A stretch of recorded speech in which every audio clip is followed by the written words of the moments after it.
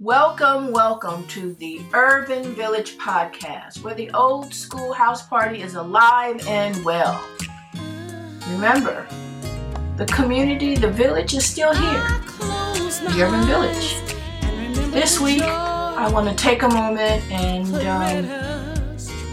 talk about something really interesting in terms of work, artistic work and movies. We're going to talk about Jordan Peele's Nope. And we're going to take a look at some reviews. Now, I'm not going to give away the crux of this, but know that this is going to be a very interesting movie. Let's take a look. Ready? First, I wanted to read the Atlantic magazine's review by David Sims of Jordan Peele's Nope, who says that Nope is spectacular, indulgent, and brutal. Spectacular, indulgent, and brutal. So he goes on to say, one of the many horrifying scenes in Jordan Peele's Nope occurs on the set of a 90s sitcom when a performing chimpanzee flies into a frenzy and attacks his castmates.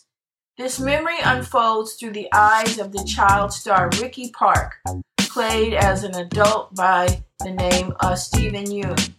Sheltering in terror in the ravaged room, at one point his gaze alights on a strange specific sight, a single shoe balanced on its heel, pointing straight up in a seemingly defiance of gravity. It's a tranquil image in a sea of chaos, so distinctive that Ricky has never forgotten it despite the trauma of the day. Jordan Peele's film never explains the mysterious posed shoe. Indeed, Nope is not concerned with explaining much. Instead, the focus is on spectacular and the Herculean emotional and physical tolls that come from witnessing it, or even worse, trying to capture it on camera. The central object of fascination for Nope's ensemble is a saucer-shaped, unidentified flying object that's tooling around the hills outside Los Angeles. And yet, Peele is not just making an inventive sci-fi thriller. Nope is tinged with acidic satire that sufficed his previous two movies, as Peele examines why the easiest way to process horror these days is to turn it into breathtaking entertainment. The brother and sister leads of Nope are O.J. Daniel Kaluuya and Emerald Haywood, Keke Palmer. They claim that they are the descendants of the jockey who was the subject of The Horse in Motion, the first moving picture ever captured by a camera. They own a ranch in Agua Dulce, the dramatic mountain country just beyond Los Angeles that has a backdrop to many a classic western, and they trade horses for film appearances. In short, their entire livelihood depends on the movie business. The cheerful, obnoxious Emerald sees a born performer herself. But OJ is a fault that he is the true introvert in the film's portrayal of spot-seeking artists and actors. Next door to the Hayward Ranch is the Chelsea amusement park operated by Ricky, who, remember Ricky, the one that had the animal, the monkey go berserkers, who's still coasting on the notoriety of his childhood sitcom horror. Though completely unable to articulate the experience plainly, when asked about the chimpanzee attack, he cheerfully points to a Saturday Night Live parody of the event that pretty much nailed it. After spotting the UFO in the sky, he designs a whole live rodeo show around it, trying to conjure the magic of his youthful performances, even though the line of work has led him to his darkest day. Ricky is one of Peele's most compelling creations, a chipper yet vacant spirit who provides a brutal, if indirect, critique of the showbiz machine.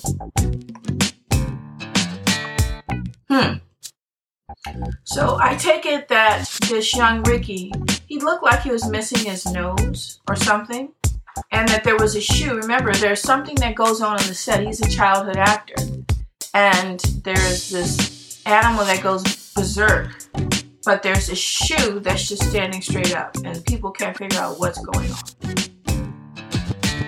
Nope is filled with mesmerizing hanger-ons, even through the glitz of Hollywood lurks in the background. The film rarely leaves the echoing terrain of Aqua Dulce. They stay on this ranch. Other oddballs include Angel Torres, which is played by Brandon Piera, a tech store clerk who spawns conspiracy theories at OJ and Emerald as he helps them scan the skies for the flying saucer. A gravel-voiced filmmaker named Houtler Holst, an incredible Michael Wincott, forever in search for the perfect shot, and an enigmatic figure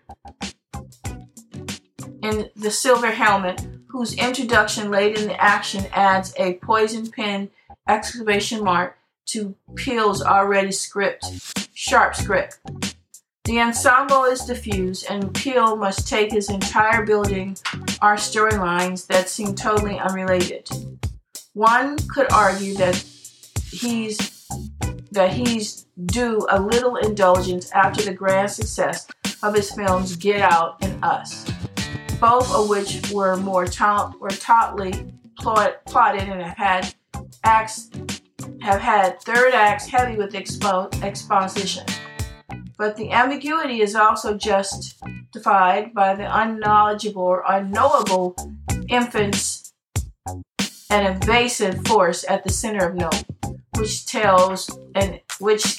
unites every character. Yes, I've been up 2 days. This is going into my 3rd day. But I want you to remember this. The story is never, ever told. It's never told. It's never finished until the lion is the storyteller and the hunter is not. This has been a Brown Bear, Bolton, Valen, Carter, Riley production.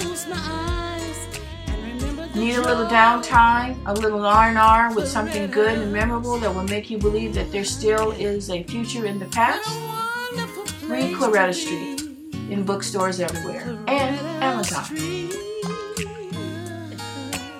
Really, what is this film about? Well, the trailer is saying that you can go anywhere and look up, is that the goal is that these 2 orphan young adults whose father has been killed, it is their sole mission to find a spacecraft, to photograph a spacecraft. But that's where the story gets real divergent. So that's it for me this week. I am so exhausted. I cannot tell you. I've been up for now 2 days, going on 3. It's just a really... I close my eyes and remember the joy, Claretta Street. Ooh, yeah. What a wonderful place to be, Claretta Street.